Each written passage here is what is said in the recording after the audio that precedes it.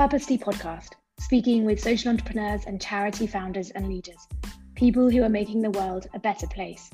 Here's your host, Mark Longbottom. A really warm welcome to episode 20 of Purposely Podcast. Tonight's episode features Tara Arnold. You'll hear about her founder story, which was fueled by personal tragedy and grief. Tara is an incredible woman, someone I've known for a long time, and she set up a social enterprise called Nova Foundation, which is to help other people who've gone through baby loss. Enjoy the episode.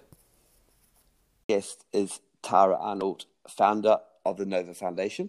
Tara and I have known each other since, I think, about 2013. Welcome, Tara. Thank you.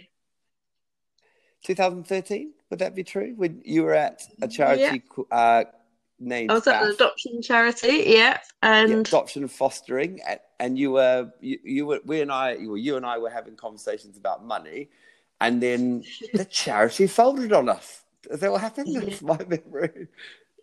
I'd like to point out that I had left the charity for a year, and then it folded after I had left. I'd just like to point that out. But we definitely met in 2013 because I remember there was something that was going on at the charity, and it was also when the first royal baby was being born.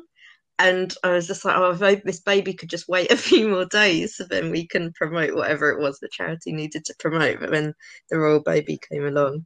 And then I remember you sent me a message saying, oh, the royal baby came along. And I was like, yeah. But... yeah.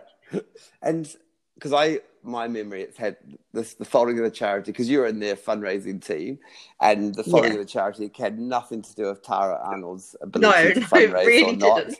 Just to be clear, my memory, having, I think, read their balance sheet at the time, they had a huge pension deficit that they couldn't overcome. Yeah. It hasn't come back, has it? That adoption and fostering agency, BAF, has been resigned to the history books. Oh, no. Part of them have been absorbed by Coram. Coramsfield. So it's Coram BAF, some elements of it and some of the projects and some of the staff were. But I think it was they had like massive pension deficit, but they were really cash rich when I was there. So it's really good to know that some of their services around adoption and fostering were picked up by Coram. So how long have you worked in the charity sector now? Oh wow, a long time. So I think my first ever job in the charity sector, it was awful. It was face-to-face fundraising when I was 18, which was a good 20 years ago now. And then I kind of was always temping in charitable organisations, but from 2006, I want to say, 2006 was when I was fully committed to the charity sector. I started working at Scope, and then an organisation called Livability, which was a disability organisation. That was quite an old organisation as well. And then a small HIV charity called Positive East, and then a children's disability charity called WizKids. I really jumped around the sector quite a lot. And then BAF, where we met. Yeah. And subsequently 5 years at Street League, a sport for development organisation that operates across the UK. And then I left to set up Nova Foundation. Yeah, which we'll get into. So, because you did so in terms of, you did a degree, an arts degree, and you also did a master's. So, but I always think that's very rare to find someone who grows up wanting to be a fundraiser, which probably, was that you, or were you a rarity? I mean, I'm not. I always wanted to work in the charity sector because I don't know. I did a geography degree, and then I did a geography master's, which was really, really quite nuanced. It was in cultural geography, and through that, you kind of learn why something happens in a particular place. And my specialism was East End London. And in East End London, there was lots of Victorian philanthropists, and you learnt about why there was so much poverty in the area, but actually what people were trying to do as well. And my focus was on disabled performers, and you really learnt about the human spirit. And through that, I started taking real interest in disability, and subsequently started working for a disability organisation. So there was some kind of pathway. And when I was in my first role as an administrator, and fundraising just looked really, really glamorous and fun. And it was something that I wanted to get into, and that was what I then subsequently focused on doing. Yeah. So you were born in the East End of London? Mm-hmm. I was in Bethnal Green, yeah. Good place to grow up? It was an interesting place to grow up, because Bethnal Green now is not like Bethnal Green in the 80s and 90s. It was just a bit rubbish growing up. There was always like history and heritage and culture, but it wasn't really that much to do. Whereas now there's absolutely tons to do, and there's even things like hotels that have popped up in Bethnal Green, which just never 20 years ago that just wouldn't have happened. But it was a really interesting place to grow up. It was a really diverse place to grow up, and that was something I really valued.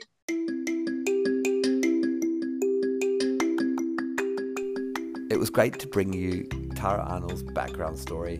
The podcast now focuses on Tara Arnold's founder story and her life-changing experience. Incredibly personal reason why you started that charity. Tell us about Nova and what that experience brought you.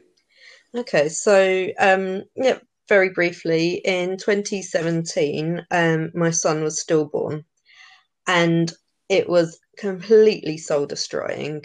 There's actually no words to articulate how horrific that felt, how catastrophic that felt. And I realised at the time that there was no protocol for health services to provide aftercare support for someone that has gone through that level of trauma. There's some bereavement support, but my GP really had to fight for it. And I had an amazing GP, not everyone does. And there was no trauma support. And it took me quite a long time to realise that I was traumatised. And I did a particular form of therapy, which was called somatic experiencing, which really focuses on finding resources in your own body, because I was very physically affected by the loss. And I felt that there needed to be something different. There are a lot of baby loss organisations, and they're amazing. They do some really, really good things in terms of giving people solutions and trauma solutions. That was missing. And just the area, well, in East London, certainly in Tower Hamlets and Newham, it had the second and third highest rate of stillbirth in the UK. And the UK has one of the highest rates of stillbirth in developing countries, so i.e. in Europe. And that's really shocking. Like, it's like Victorian England, and it's just not good enough. And so I think when I went back to work, going back to work after you've experienced a trauma like that is interesting for everyone involved. And for a while, my heart really was in it, because I thought, well, my son wouldn't have been one of the beneficiaries of the organisation. And so I really wanted to work to support them. But I was still going through symptoms of trauma at the time. And I thought, you know what? I think that I want to apply all my skills and experience into a social enterprise. So I've gone down the social enterprise route rather than the charity route, just because I just wanted something a little bit different. I didn't necessarily want to, I'm very welcome to donations, but I did not want to rely on donations. I wanted to develop a service. And as there's no support services for parents that have experienced baby loss, that's pregnancy loss or neonatal death, there's certainly even less around, and there's virtually nothing for dads as well, which I found appalling. There's not that much that's available for parents that are pregnant after a loss as well, which has its own. And just in terms of the grief you experienced and like hugely traumatic, because I've personally experienced some loss around that, but because our child didn't go full term, and to think that the fact that the process you went through heightens the grief because of the length of the pregnancy, and your son was with you, and you talk about him as with losing him, and you talk about his name, and you talk to your friends and family about it. Do you think that the depth of your grief was catastrophic for a period of time? Like, how deep did it go? Yeah, completely. I mean, my son was stillborn at 24 weeks, so it wasn't full term. I'd had a 20-week scan and was told everything was fine. And I realised maybe 2 weeks after that, I noticed he wasn't moving as much. And thinking about it now, I got completely gaslighted by the midwife because she was like, "Oh, he's small, you wouldn't necessarily feel it." And she did some monitoring, but it was literally maybe a minute. And when you go through a subsequent pregnancy and you realise that monitoring is normally 40 minutes, the depth of my grief, it was catastrophic. The left-hand side of my body went completely numb. I had no control over my hand. My nails would dig into my hand. Everything was on the left-hand side. I would get tingles. It felt like severe pins and needles, or when you've been very, very cold and your hands start to defrost. I had that sensation in both my arms, but predominantly my left arm. And it was because I was told the news on the left-hand side. I held my son in my left arm. The left-hand side of my body bore the brunt of the trauma. It affected me so much I couldn't remember my PIN code. I couldn't even turn on a tap. I had no idea that this was a thing. The GP described it as it almost being like catharsis, where I was in so much pain it physically manifested. And quite a lot of those symptoms stopped the day after the funeral, because it's not just that you have lost your child, you're then organising a funeral and coming to terms with, I was planning on their nursery and now I'm planning their funeral, and it's just so messed up. And you're carrying other people's grief as well. A lot of people were really good, actually, but some people just said the worst things to me, and it just made me feel worse. And you're just saying, "Oh, no, I don't have the energy to be polite." So quite often I wasn't, and I don't have any regrets about that because people said really stupid things to me.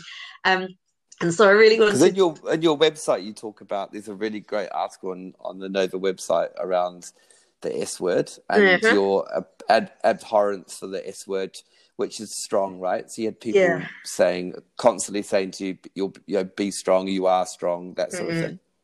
Yeah, I hate that word. I had so many people be like, "Oh, you're so strong because I managed to get out of bed," or "You're so strong because X, Y, and Z." And it made me feel like I was failing because I was able to do those things, because people were like, "Oh, I wouldn't be able to do that."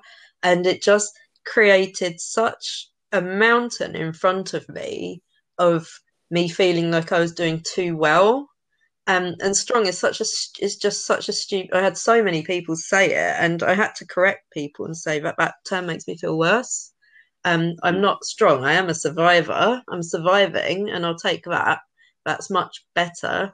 But yeah, I spoke to my bereavement counsellor about it, and she said it's also what other people define as strong, and that kind of removed some of it for me, in that this is other people wanting to, because what happened was horrible, and it's horrible for them to hear about it, and they want to make you feel better by saying anything, but I also want to make themselves feel better.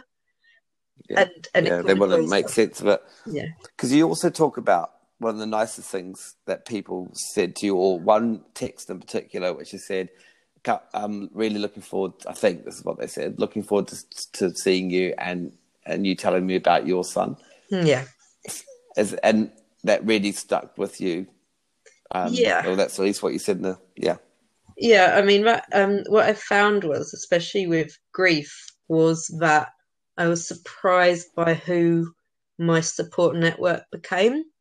So I think, like, you can kind of divide your friends and family into people that can provide practical support and people that can provide emotional support. And I was surprised by the people that provided emotional support. And by that, it meant that people that I had worked with or were in my current workplace that just completely reached out and I was really surprised by who that was. Just in terms of the way they were at work, like maybe the office lad reached out, and I was just like, "Oh my gosh, I didn't expect that to happen." And that was someone that I worked with at Bath, my friend Dan, and he said, "I'd love to hear about your son." I mean, he used the name. "I'd love to hear about Buddy sometime." And that just made all the difference. And he only lived around the corner, and we just went for a walk, and that was one of the experiences that kind of helped reset me very slightly, because it was someone that just was comfortable with the grief and could help carry it for me and with me for that short amount of time, and that wanted to know. And that really made a huge difference, just knowing who, because there were certainly people that made me feel a bit like a bird. I was completely traumatized when I went back, but there were certainly people who just did not know how to handle me. And there were people had not necessarily gone through baby loss, but had certainly experienced grief, and they just got it. When everyone's getting really excited about Christmas, and I just thought, I'll just go away. Or people be like, what are you doing for Christmas? And it's like, in my head, I'd be like crying while looking at a Christmas tree.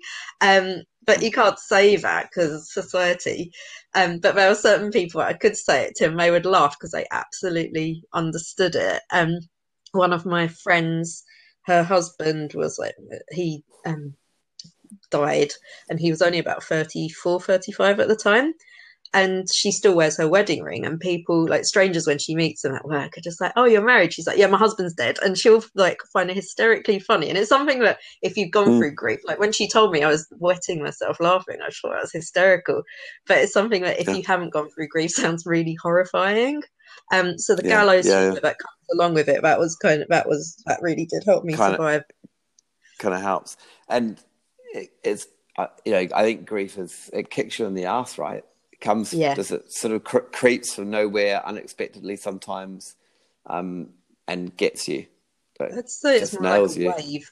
So in the very early days of grief, I mean, you're physically exhausted and you're mentally exhausted. The physical exhaustion goes maybe after about 6 weeks, and the mental exhaustion kind of probably 6 weeks after that. But then there's still, I definitely went back to work during the angry phase of grief. But it feels like a weight. It feels like swimming in a freezing cold ocean at midnight with massive waves just knocking you down. And then eventually, as you swim, you start to see the lights on the shore, and the temperature starts to become a bit more bearable. And the waves, yes, some come along and whack you down, but they're not as often. And you kind of move, eventually the sun comes out and you're still in the water, and you still occasionally get knocked over by a wave, or a riptide comes along, but you're still in the shallower bit of the water, and your feet will always be wet, or there'll always be like a bit of salt in your hair. But you're okay with that. It's just learning to kind of live with the loss as well, because with baby loss, especially because this is my first child, and even if it wasn't my first child, it's still, that child represented the dreams and the life that I had planned with them, and I don't have that with them anymore. The only thing that really truly healed was, because afterwards I was too traumatized to try for a child again. And I just wanted to wait for a period of time until I didn't feel as traumatized. And then I actually had a subsequent miscarriage, which most people don't know about. And that just completely stamped out any hope I would ever bring a child home. And that was February last year. And then the same month, so I literally found out the day after I left work, to start a baby loss and social enterprise. But I'd had a miscarriage, and I just thought, I don't even know if I want to do this at this point. I just need to lick my wounds. And then, I mean, I was lucky in that I got pregnant in May, and I had my daughter in February, and she's just amazing. She is just amazing, and it's so lovely that she's brought the sunshine back into our lives. That's amazing. And so your first child name? Buddy. Buddy. Yeah. And you've had a daughter. Fantastic. Yeah. So with Buddy, when we were thinking about his name, we had a long list of names, and Buddy we discounted because we thought it's a great name for a little boy or an older man, but a teenager or a young man might not appreciate it. But he never got to have that experience. He never got to grow up. So Buddy just really represented, like, it's just such a sweet name. And so we really wanted, and we feel like we're very open in our house. Like, we've got lots of his name is everywhere. We've got little animal symbols for him, and we've got lots of. I'm just looking around at him now. We've got lots of little memories for him. So he's very much, when people Brilliant. ask me if I have, do you have any other children? I tell them, because I don't want to hide. I couldn't really care less about other people's discomfort, because I'm the one who actually lived that experience. And generally, I've been quite lucky. People normally have taken it on the chin and been really kind about it. Because if you're going to ask someone like a nosy question, like, do you have any other children? You have to be prepared that, 1 in 4 pregnancies ends in loss, that people are going to, they shouldn't have to lie for other people's comfort. So, yeah. No, absolutely. And so having your daughter, I imagined, and having that miscarriage was before that, but really heightened experience for you, I guess. Or had you kind of made peace with it? You were just like, let's just see how this goes. Like, what was that like? I wish. No, it was so. I'm actually strangely. No, you develop really weird superstitions. Like, is this a proper baby lost mum thing when you go back to the hospital? And so I remember the first time I went for the scan, I wanted to wear like a slightly baggyish top in case I ran into anyone that I knew, because I was clearly showing. And I'm actually wearing that top right now. And I wore it every single scan since. It just fell out of the wardrobe. So I was like, oh, my maternity top, I'll wear it. But it really isn't. It's like a leather look t-shirt, so it's quite trendy. But so saying trendy isn't trendy at all. But anyway, no, it was really quite it was quite fraught, because the miscarriage kind of destroyed any hope that I would have of having a child. And so I didn't have an early scan. I just had a regular scan. And I went to UCL in London, who are an amazing hospital. And they were completely different to the hospital I'd gone through before. And they bothered to read my notes, and they were like, we completely understand what happened. And we were like, I ask you a bunch of questions. And I just interrupted them and said, can I just have the scan? Because I was just going out of my head. Like, I could taste the adrenaline in my mouth. It's horrible. And the sonographer was just so reassuring and just so lovely. And I'd actually, the wrestling show Glow on Netflix, I'd watched that the night before, and it was like the Christmas special, but this is like August when we went for the scan. And I was replaying that in my head because it was a safe space. So that was, I had some key techniques to try and keep me a bit more grounded, and thinking about Glow and the Christmas wrestling scene was my way of feeling a bit calmer. And then the sonographer turned to me and said, everything looks beautiful. And they were the nicest words I could have ever heard, but I couldn't even bear to look at the screen. And when I did sneak, it just felt too much, because the last time I'd looked at a scene, the previous 2 times I'd looked at a screen had been the saddest news in the world. And so whenever I sneaked a peek, I could just see my daughter like bouncing around like a little astronaut, and she was really, really cute. And then I was under consultant care, and my consultant, Melissa Witten, was just amazing. She's just incredible. And I was basically going for scans every 2 weeks. And I knew I was going to have a girl before I even got pregnant. I just knew that the baby was going to be a girl. And I think that made it slightly easier, because it was very much, this is a different baby. Because my TMI, but my placenta was at the front of my stomach.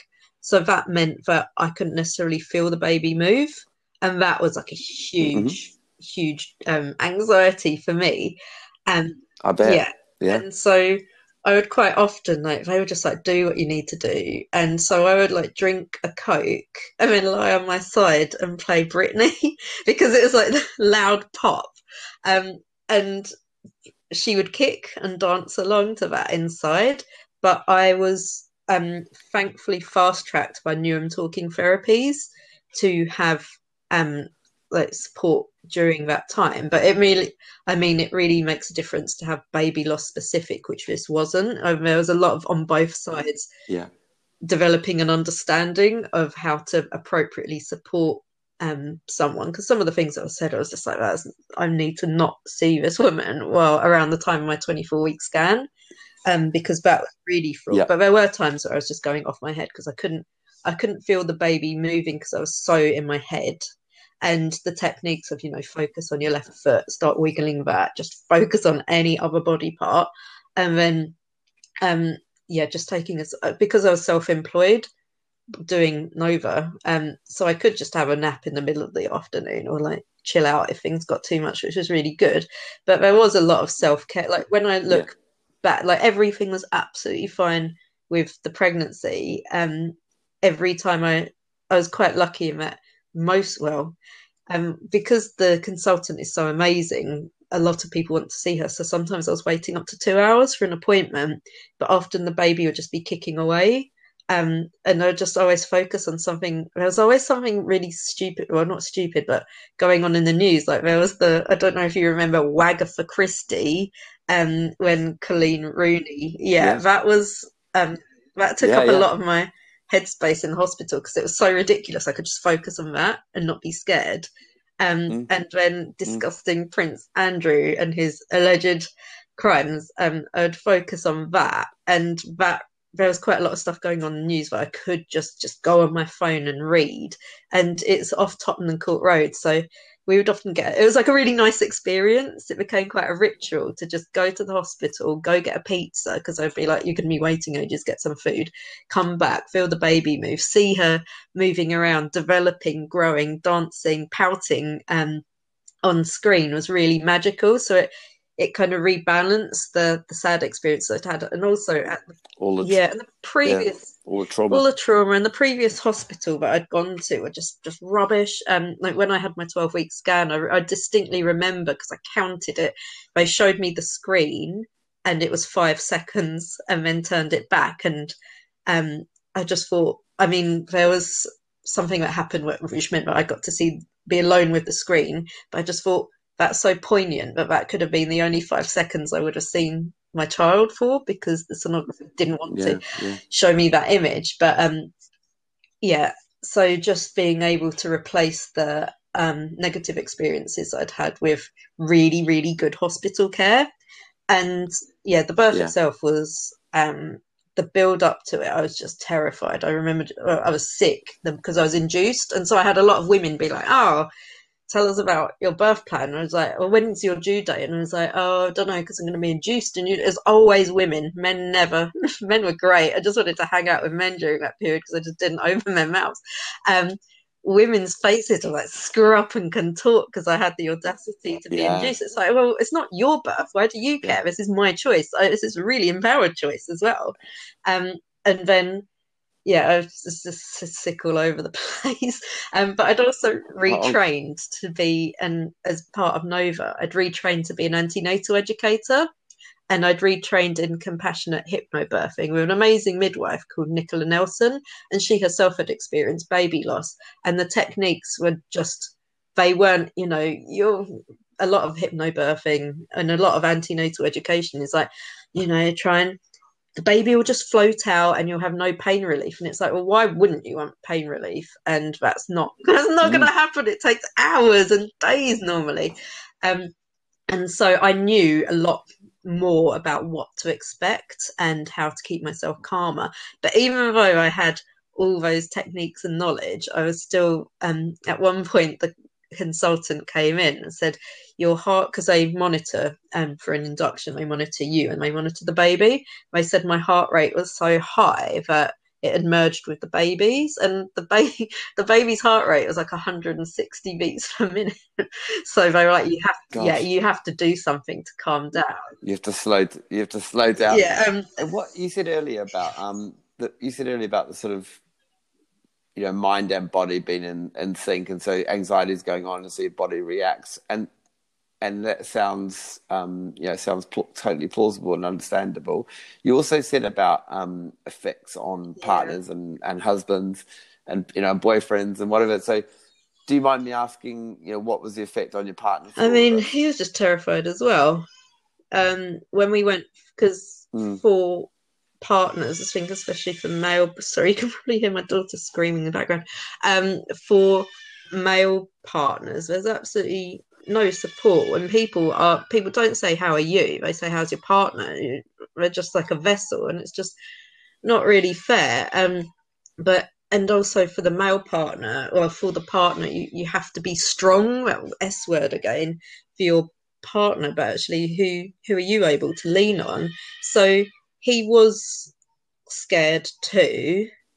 He's a lot more level headed than I am, but I could see the moments where it would just get too much for him as well. When we had that first scan, he said afterwards he couldn't look at the screen, but then afterwards we kind of both got really into it, because we said, well, we didn't know what the outcome of the birth, the previous 2 pregnancies hadn't worked out, so we just wanted to really memory make. And so we made a whole ritual of, okay, well, we're going to have something nice to eat, and then that would kind of be our focus as well. And he really focused on doing up the house as well. I think having an activity to do was absolutely great, and he had his brother that he could talk to as well. But it's really quite an isolating experience, because unless you've gone through that, there are very few people got that it would be a stressful situation for the pair of us. But I think, as well, not meaning to stereotype, but being female, I was quite comfortable talking about how I felt, and I kind of knew at that point as well who'd be wanting to have those conversations, whereas I think it's a little bit different for men as well. So it was not not a relaxing experience, but he was really amazing as well, because I would just be like, I'm worried about the baby's movements. I've only counted like 50 in 2 minutes, which is normal, which is a lot. And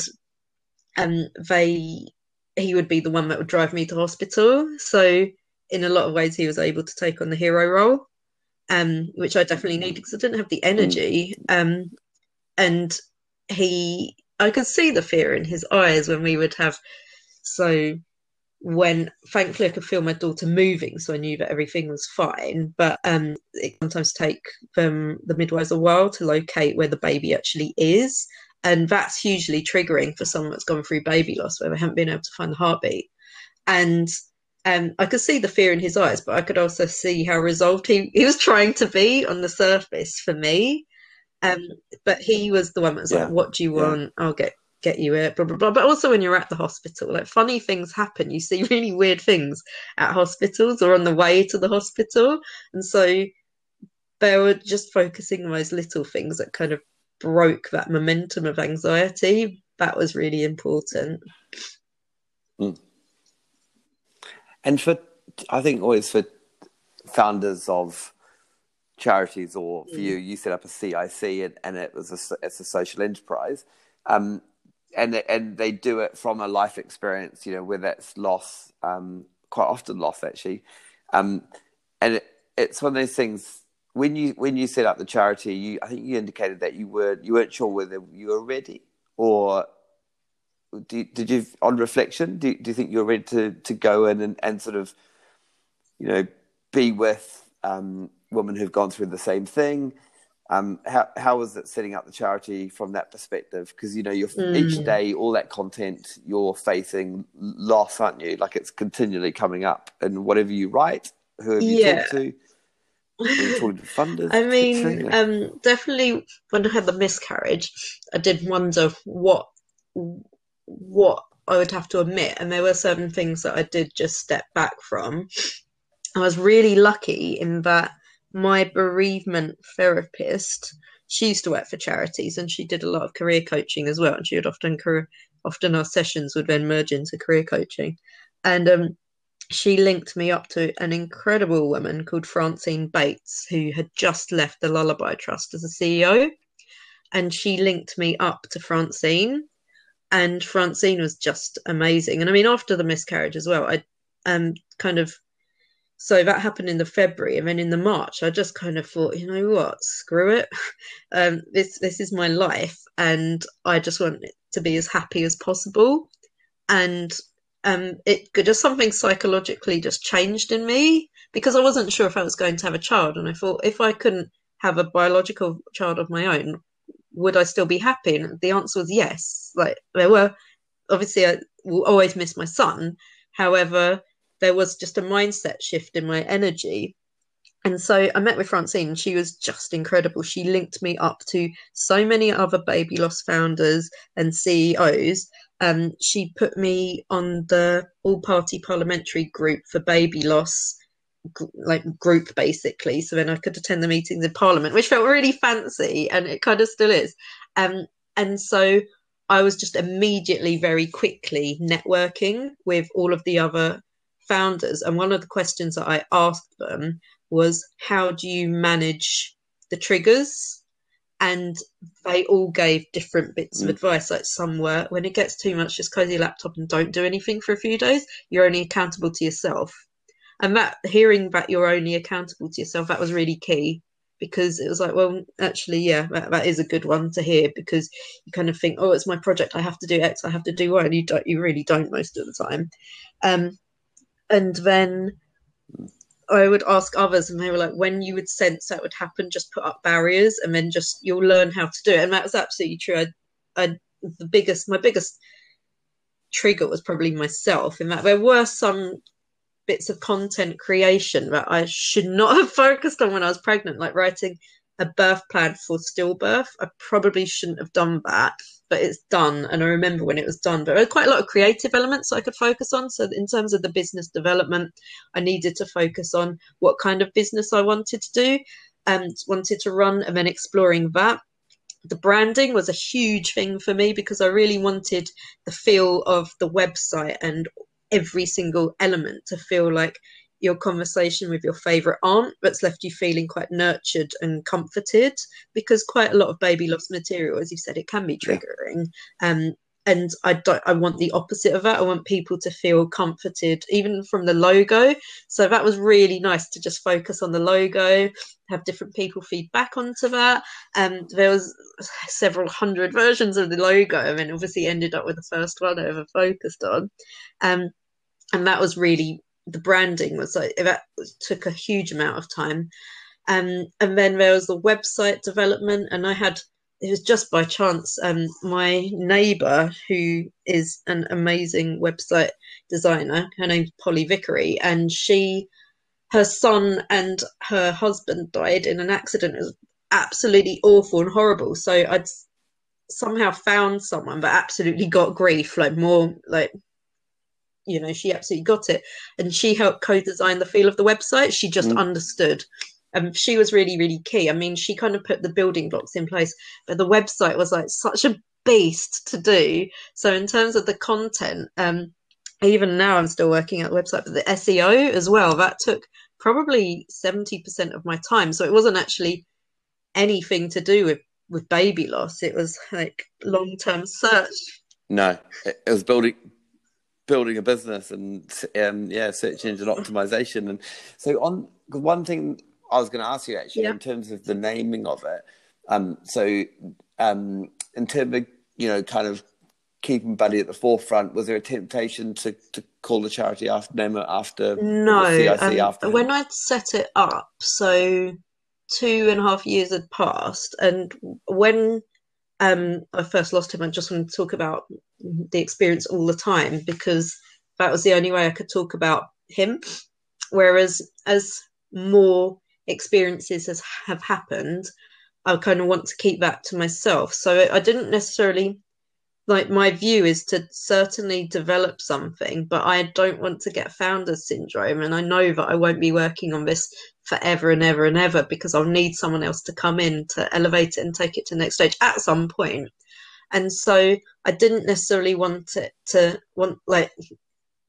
name it after him, because he's my child, and I don't want the world to it's really hard to articulate, because I wanted the world to know his name beforehand. I mean, in the same way people don't share pictures of their children online, or I've noticed that I took quite a long time to say Buddy's name in this podcast, and I'm happy to say his name, but I also haven't said my daughter's name, which is maybe a bit hypocritical. So it's more the essence of him.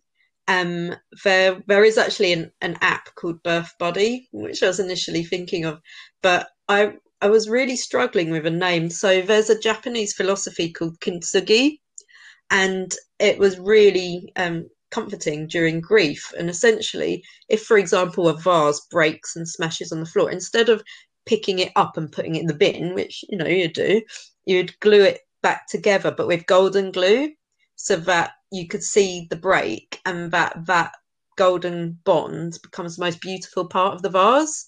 And that's really key. And so that is essentially the essence of my organization, to celebrate that golden bond, that, you know, you've experienced something like something my bereavement counsellor said, I could walk down the street and no one in a million years would ever think what I've gone through, as with anyone else.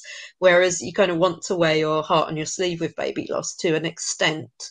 And so I really struggled, because I was like, I can't call it kintsugi because no one's going to remember it because it's a Japanese word. And I was walking along. It was actually with my, I used to manage events in my last role. And it was with my event coordinator.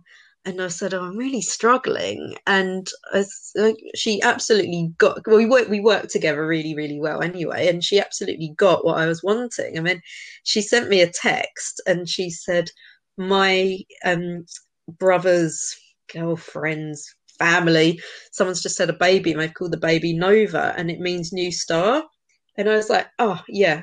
But it just worked immediately. And so it was actually from Danielle. That hi Danielle, if you're listening, it was actually from Danielle, and she was just amazing. And she's been like an incredible, like, I've sent her the logo, and she's been really invaluable in terms of that. I just needed someone that was not so close to it, that was outside, but still that was really creative to just come up with that. And then you've got to do the kind of unsexy stuff of like seeing if that website already exists. And nova.org.uk does already exist, but not, it's just one of those websites where someone's bought it and no one actually has a website that name. So that's why I had to add the foundation element and to it, which was interesting when I was trying to register, because you've got to then prove, you've got to add certain words to say that if you're a foundation that you would reinvest the funds, which I would do. But yeah, there was quite a lot that went into all of that point. But it was just wonderful that I had someone in my life that absolutely got it, and then came up, and it was just like, I didn't even bother exploring any other terms after that. I can't even remember what the previous ones were. No, that's a lovely name. So in terms of what you deliver, so you know, you a big focus on you know, walking the path of baby loss, and no parent will walk alone. I think that's what you talk about in your materials. And so antenatal educator, hypnobirther. You've kind of got information that people can access, which is great, and then there's experiential stuff that they can take on board as well. What are the aims? Pregnant, and I did not want to really do that much work with a newborn. I actually did end up doing some, and just through the experience of being pregnant after a loss and parenting after a loss, because that's quite a big thing in itself, we still integrate our son's memory into our lives, and it also affects I know every new parent is paranoid, but when you've experienced a loss, you're really ultra heightened. And so what I'm doing at the moment, and what I'll be doing in the next few weeks, is filming an amazing British organisation called Unlimited, who fund social enterprises, gave me a little bit of funding. I actually pitched to them the week before I gave birth, and it was for face-to-face antenatal classes. But then COVID came along.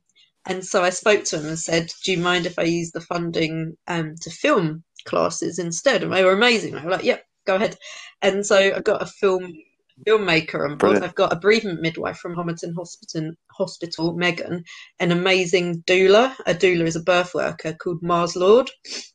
And they're all going to be involved in the filming as well. The idea is that I will eventually add other elements, like a GP's perspective, etc., etc. But for the moment, like in the UK, there are no hospitals that are running antenatal classes. And if you've been pregnant after a loss, just regular antenatal classes are just not appropriate. Like you say, what happened to you, and the air just gets sucked out of the room, and you don't want to feel even more of a pariah. Whereas having baby loss specific classes, there's like one midwife who provides them in Reading, but there's nothing nationwide. So I'll be developing that. SANS, the charity, have been Stillbirth charity. Like absolutely amazing in terms of their support. I've met with their CEO Clea Harmer and their program manager, I think that's what her title is, Claire Morgan, and they gave me loads of pointers in terms of what I could be running. So I'm going to be looking at possibly running a video course, but then having live drop-ins once a week. And I'll be testing that to see how that works and who I need to get on board with that, working out price points as well, eventually developing a parenting after a loss course, but that will come after everything. One other thing that I'm doing as well as part of Nova is I've been working with Newham CCG and part of the North East London Hospital Trust.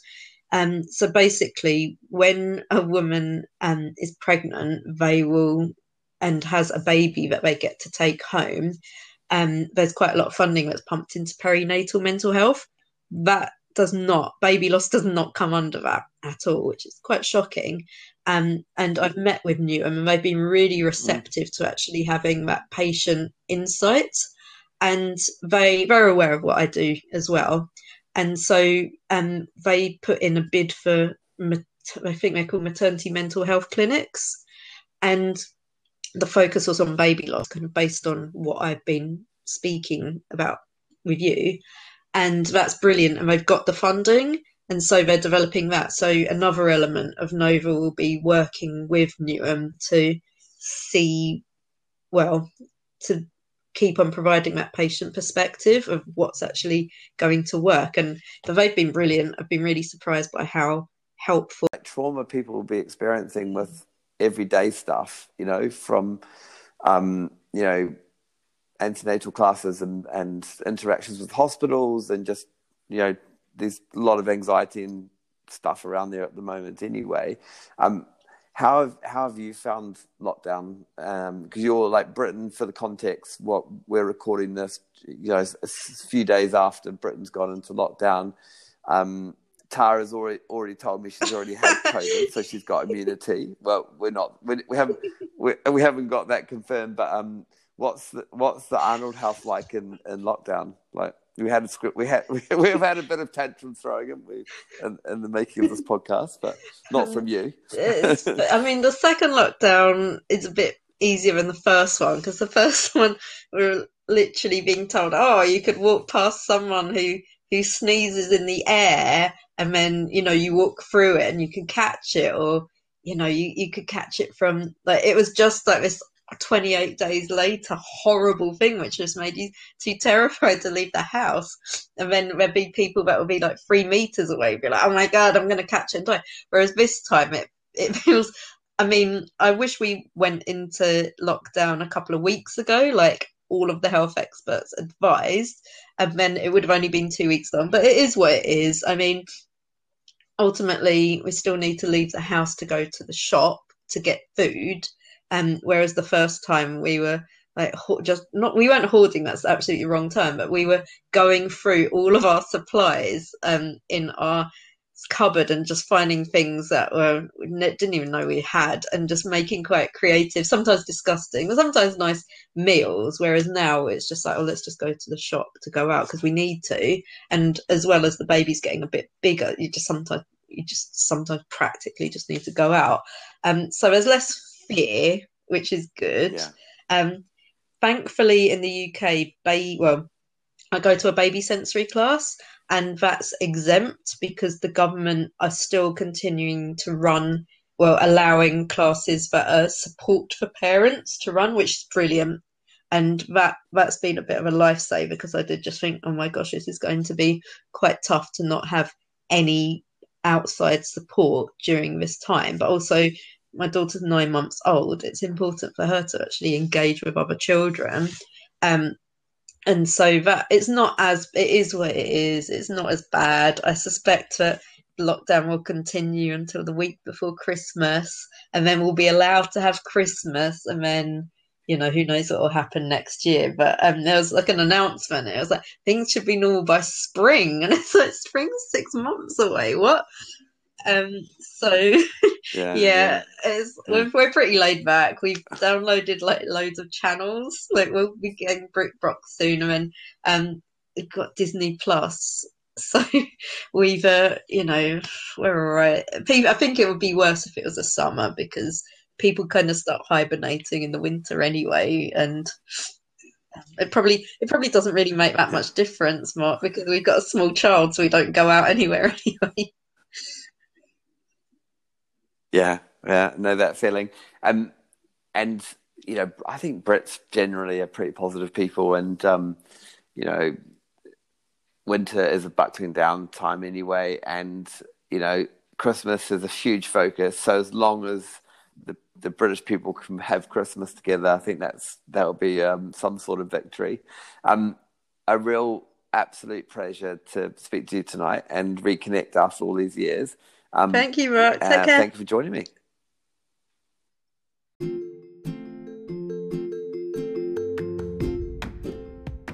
Thanks for listening to Purposely Podcast.